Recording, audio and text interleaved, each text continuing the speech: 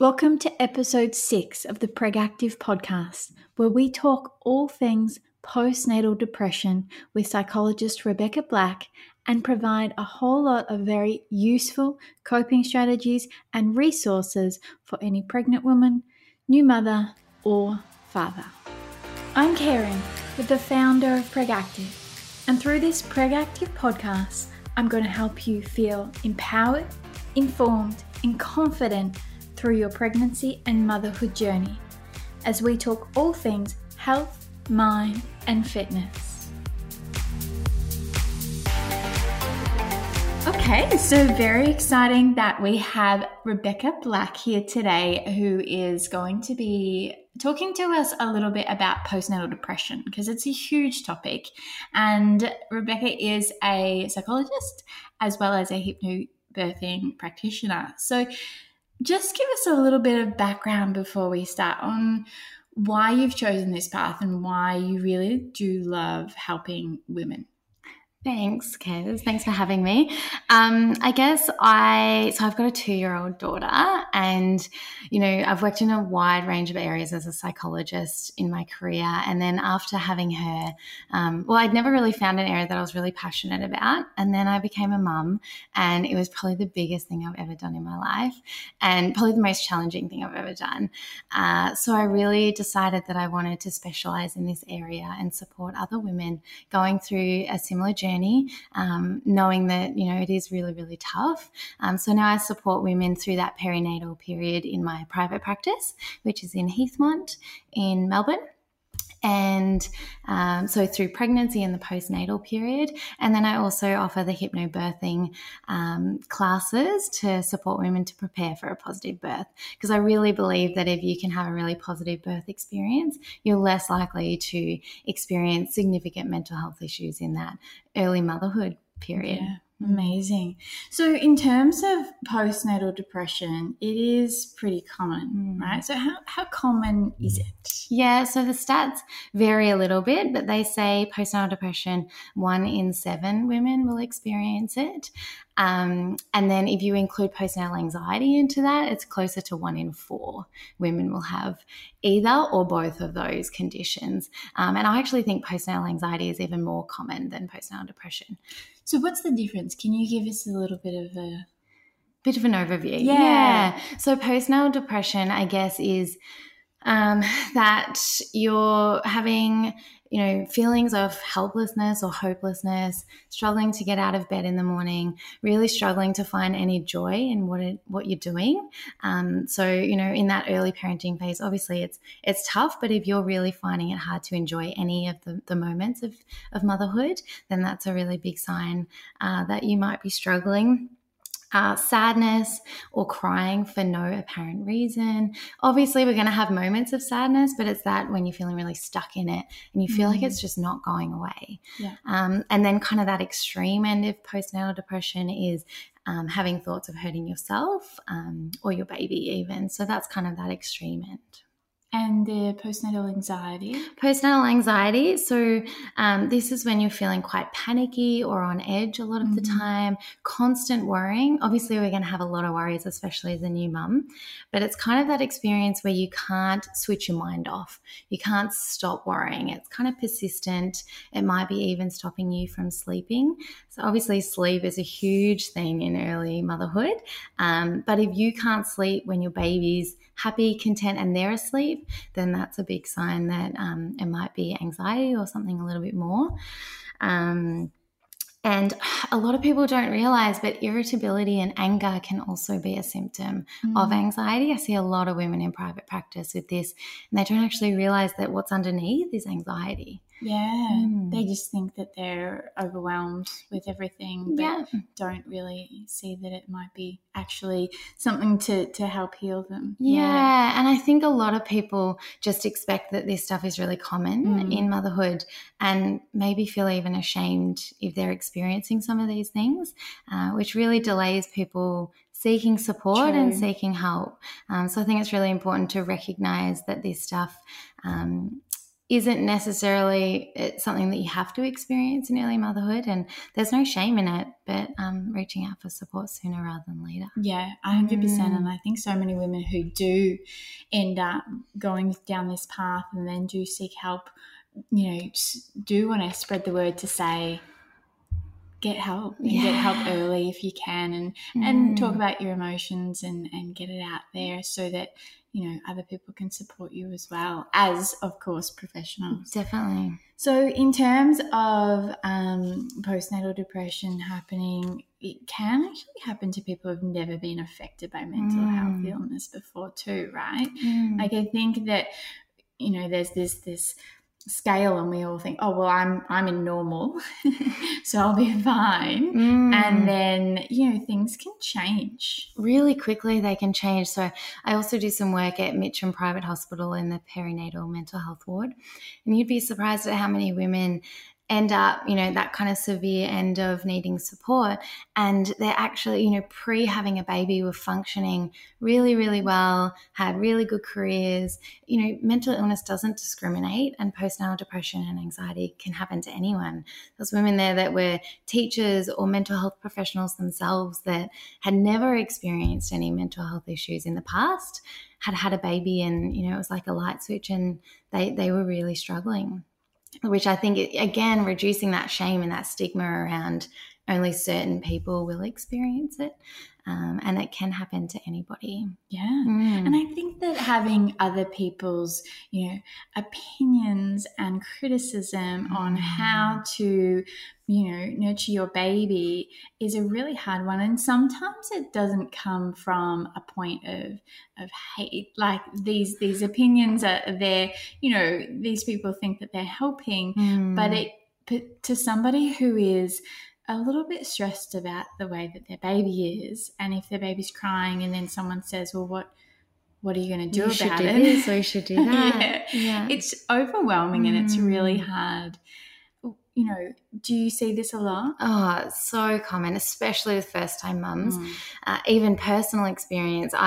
Stevie was actually 5 weeks prem, so we were in special care for about 10 days after she was born, and I had 3 different midwives every 24 hours with all different opinions and advice and comments, and it's so overwhelming when you're just trying to do your best and you really feel a bit out of your depth and have no idea what you're doing in that early stage, and you're clinging on to any type of advice, but then also feeling like you're failing because it might not work. It might not work, or everybody's giving you different opinions. And of course, it often comes from a very well-meaning place from the person giving the support or the advice, but often it just feels like we're failing, or that we're not good enough because we can't, we don't know, what's wrong, what's happening. What's and the happening. other thing is there's so much focus on the baby. There is that, oh, look at the baby, oh, look what's happening with the baby, blah, blah, blah, and oh, you look good. Or, oh, you look tired, or, it's how you look, or whatever that they comment on. It's not how are you and how are you going genuinely. This is actually, one of the things that frustrates me the most about that early parenting time, when people, all they want to do is come over and see the baby and hold the baby and, cuddle the baby and all that stuff, but everybody forgets about the mum. And I actually think that the most important thing is to go over and check on her, make sure she's doing okay, and support her through this huge life change. Bring her some food, bring her a hot drink, bring her, hold the baby so she can have a nap or a shower. Exactly. Let's focus on mums as opposed to the baby. Yeah, definitely.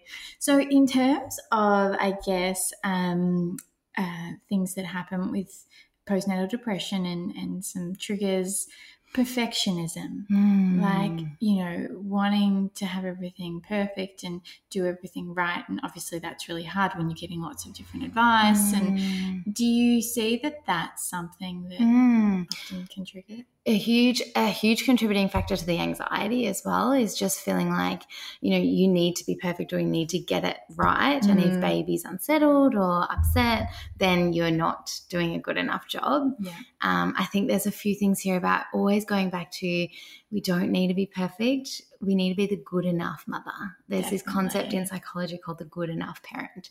And as long as you're doing your best and trying your hardest, you're doing an amazing job, and really having compassion for yourself through the journey, that you're not going to get it right. Nobody's perfect. And kind of coming to terms with that and being okay with that. I think that's one of the most important things in that period around coping with that perfectionism. Yeah. And you touched on it earlier, but one of the things to look out for is those signs of not actually enjoying cuddles or feeling love for your baby.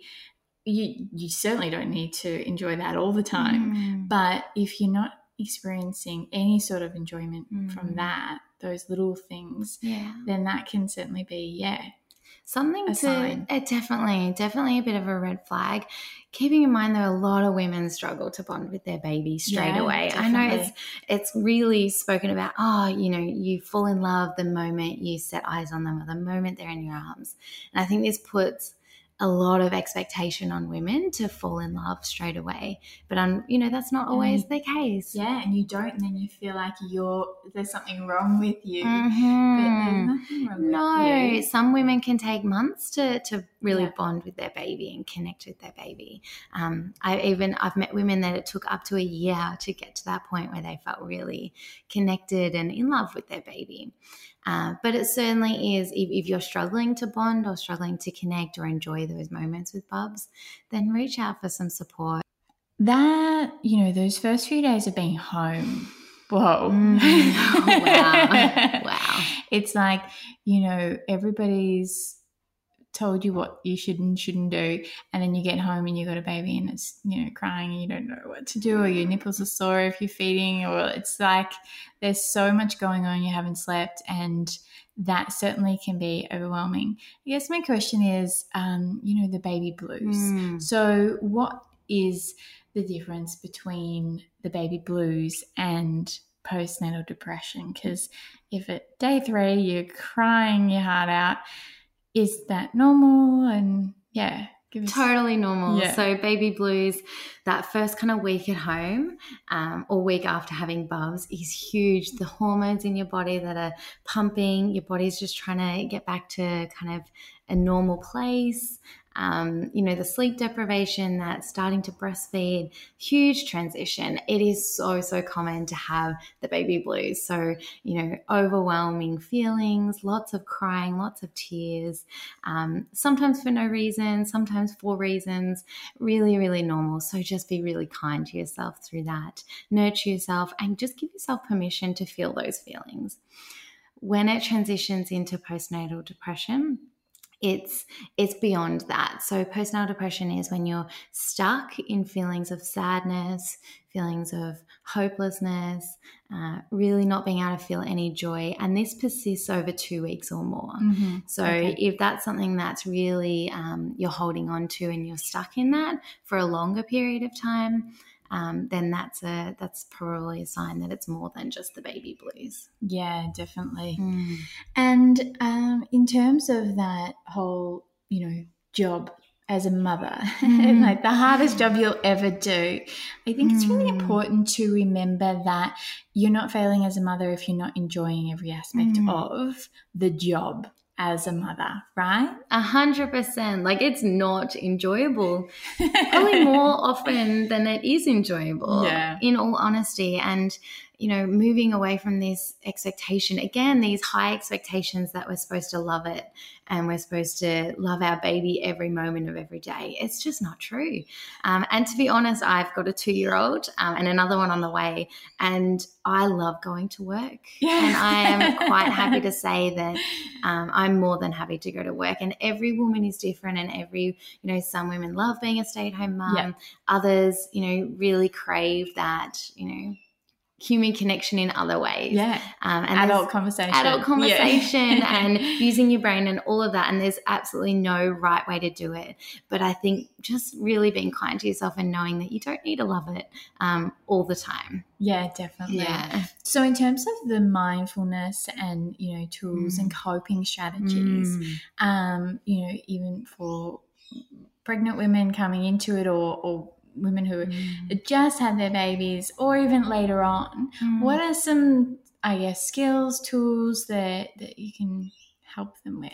Yeah, I think sometimes the most simple things can be so effective. So something as simple as learning some deep breathing techniques or a deep breathing technique for those moments of overwhelm where you just need to take a breath before you respond. I have a lot of women that I see in private practice that are new mums that get super overwhelmed and feel really irritable or angry really quickly. Mm-hmm. Yeah. And feeling quite guilty around the responses that they have when they're in that space.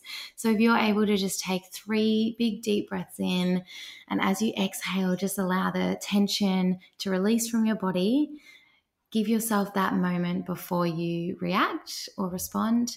That's going to be really, really helpful in just managing that overwhelm and that really strong sensations that you might be feeling in that moment. Because otherwise it's, it's that feeling of regret afterwards, isn't it? It's that guilt that you're like, oh, I shouldn't have reacted that way. Yeah. But that heat that builds inside of you, that anger or that irritation, it's like you've got no other option in that point. You're like, yeah, this is just so frustrating. It's too much. Yeah. So certainly cooling down and having some water, having the breaths, and just taking your time, because we don't have to be so reactive. I feel like our society is so reactive at the moment, and it's quick, everything's quick.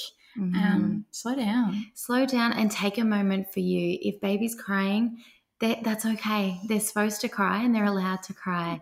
If you just need to walk out of the room for a minute or go put the kettle on and then come back, really just giving yourself that space before you feel like you need to kind of I kind of call it responding rather than reacting. Yeah, that's good. And taking some time for you throughout your day. That's probably my tip number 2, is really making time for you. I know with a newborn baby or with a toddler, it can be really, really tough, but whether it's, having 5 minutes to drink a cup of tea or going outside for, a few minutes of fresh air, going for a walk, catching up with a friend for coffee, really prioritizing and making time for you, small time, big time, whatever works, whatever you can fit into your day. And just getting out of the house, isn't it? Because I feel like so many new mums do get trapped in their home. Because it's like, well, we don't want the outside germs coming into the baby, and that's fine. But it's a matter of actually just stepping outside. It doesn't have to be going to the shops or going out. It can just be out in your backyard or your front yard or your driveway. Stand there, take a few deep breaths. I know for myself, I love my morning walk, and there are some mornings that I can't get it in. Life, right? Yeah. Things happen. But I notice the difference between my mornings where I don't get outside before I then jump in the car and go do, my day, compared to those days, even if I go outside and I do 5 deep breaths in fresh air and then I come back in. It's such a difference. Huge, especially if you're feeling like you're slipping into postnatal depression or you're experiencing postnatal depression. It's really easy to hold yourself up, stay in bed, not leave the house. And, one of the most common, experiences of new mums is this feeling of isolation and loneliness that goes with being a new mum. So obviously getting outside is really important, but also getting out and connecting with the world. Even if you don't feel like it, even if, your mind's telling you to stay home and stay in bed, really pushing through that and trying to get out there, because you're only going to feel better for it. And just once a day. It doesn't have, it can be for 10, 15 minutes to get out, or, you know, you might be able to go and actually see someone else or meet up, or, and there's always women around, isn't there? Like there's other mums who are going through the same thing, who are sitting at home on their phone, flicking through their phones and going, I'm lonely as well. So, of course. And it doesn't even, you know, obviously if you've got anxiety or even depression, going to mother's group or going to, you know, story time at the library seems quite overwhelming. They're there, but it could be overwhelming. But even going to your local cafe and ordering a coffee and talking to the person at the counter is that connection. Going to the park and smiling at the mum that's also at the park. Yes. It's getting out and taking those small steps, not setting yourself huge goals if that feels too overwhelming, but really knowing that you're not alone and you're not just stuck in your house. Definitely. And that brings me to my next point, I guess, is what's some tips to build your village of support? Because, you know, sometimes it's really hard to ask for help or feel like you've got people around you. Do you have any tips? Yeah, look, I think everybody's different and it's important to find a tribe or a group of women that really you connect with and that you can get that support from. A few places to start are obviously your mother's group, especially, you know, obviously first-time mums get allocated to a mother's group. I think these can be really positive environments. Not always though, but you might find some really good connections in that space. You know, friends or family is obviously a good place to start. And then really putting yourself out there in other spaces. So play groups, story time at the library. There's music groups for even newborn babies. You can take really young babies to some of these I heard about things. this baby karaoke. What? I haven't heard of that. One of my friends was saying she took her little baby to baby karaoke. So I'm super keen for this. Amazing. Where do we sign up? So it is. It's a little bit about putting yourself out there. And, you know, just as a random example, but we went to a party over on the weekend. We didn't know anybody, or, you know, and so my partner went to the bathroom and I've just gone up to two girls and I just said, oh, hi, I'm Karen. You know, who are you? And I started a conversation that way. And I think that so many people don't do that. And so many people are scared because of their action. And, you know, it was funny. I was thinking just today about my experience of that. And my experience every time I do that is always welcoming. You know, it might be that initial, like they look at me like, oh, who's this person? Different. Right? Because not everybody goes up to strangers and says hello.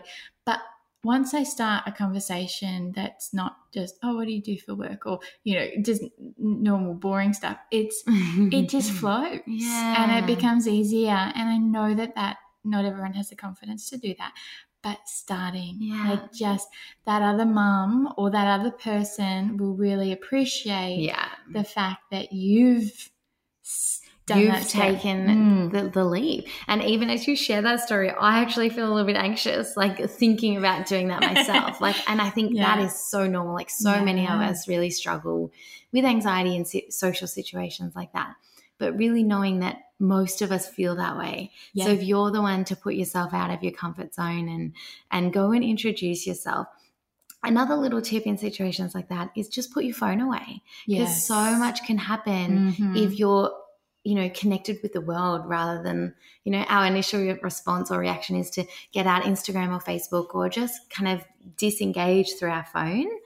When you're at the park, leave your phone down and smile at other mums, because then you're going to open up a door for potential conversation. Definitely. That's it. Because, you know, you don't know if somebody's on their phone and they're doing emails that are super important and they definitely don't want to talk to anyone, or if they're actually just bored and they're just scrolling, and if there was a conversation that started, they'd be super happy with that. Yeah, definitely. So kind of keep your options open, I guess, and keep your mind open to these kinds of opportunities to connect. And I know, going back to the question around how do we connect, I think there's a lot of really beautiful online spaces as well to connect with people that then have those regular, like I know you run a beautiful online community that women feel really supported and connected, and maybe finding some places online that really align with you Yeah. that might then facilitate some more offline connections. And that's exactly right. And that does support. happen. And I love it. You know, our Preg Active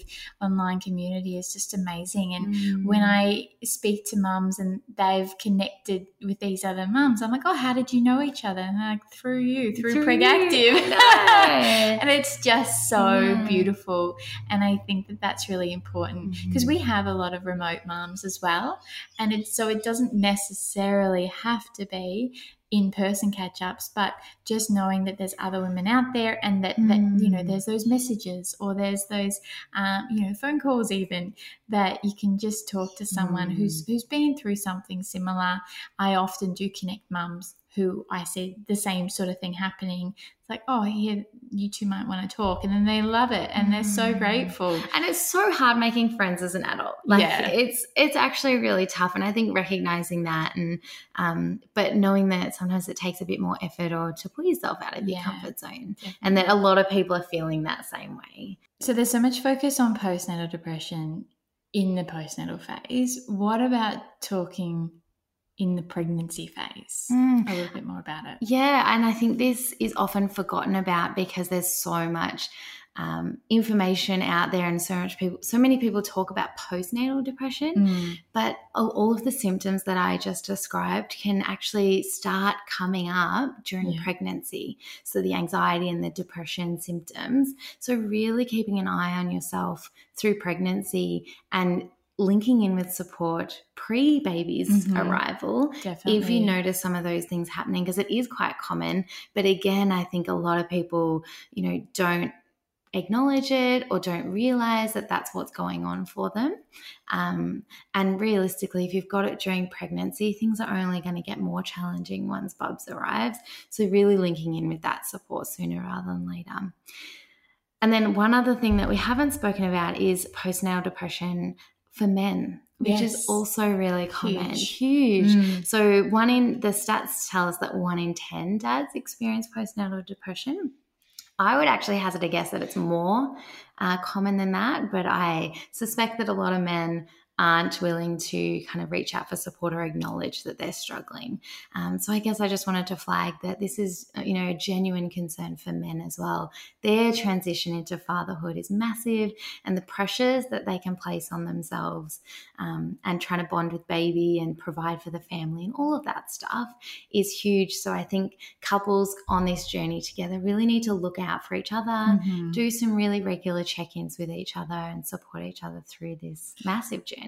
And that feeling of helplessness, right? You know, if you're seeing your partner being the one who's predominantly feeding the baby maybe, and you're sort of feeling a little bit helpless, the things that she might have been doing before that she can't now do, they're the ways that you can help her. You know, you can pick up and do some of the chores and help her and just gently support her and a gentle kiss on the forehead every so often, or, you know, those things to connect, because sometimes it's that disconnection, isn't it, that then they start to go, what am I doing? And I can't bond with this baby like she can, and then self-doubt and so much stuff comes up for men. But I always like to say that, you know, men become fathers the same moment that women become mothers for the first time.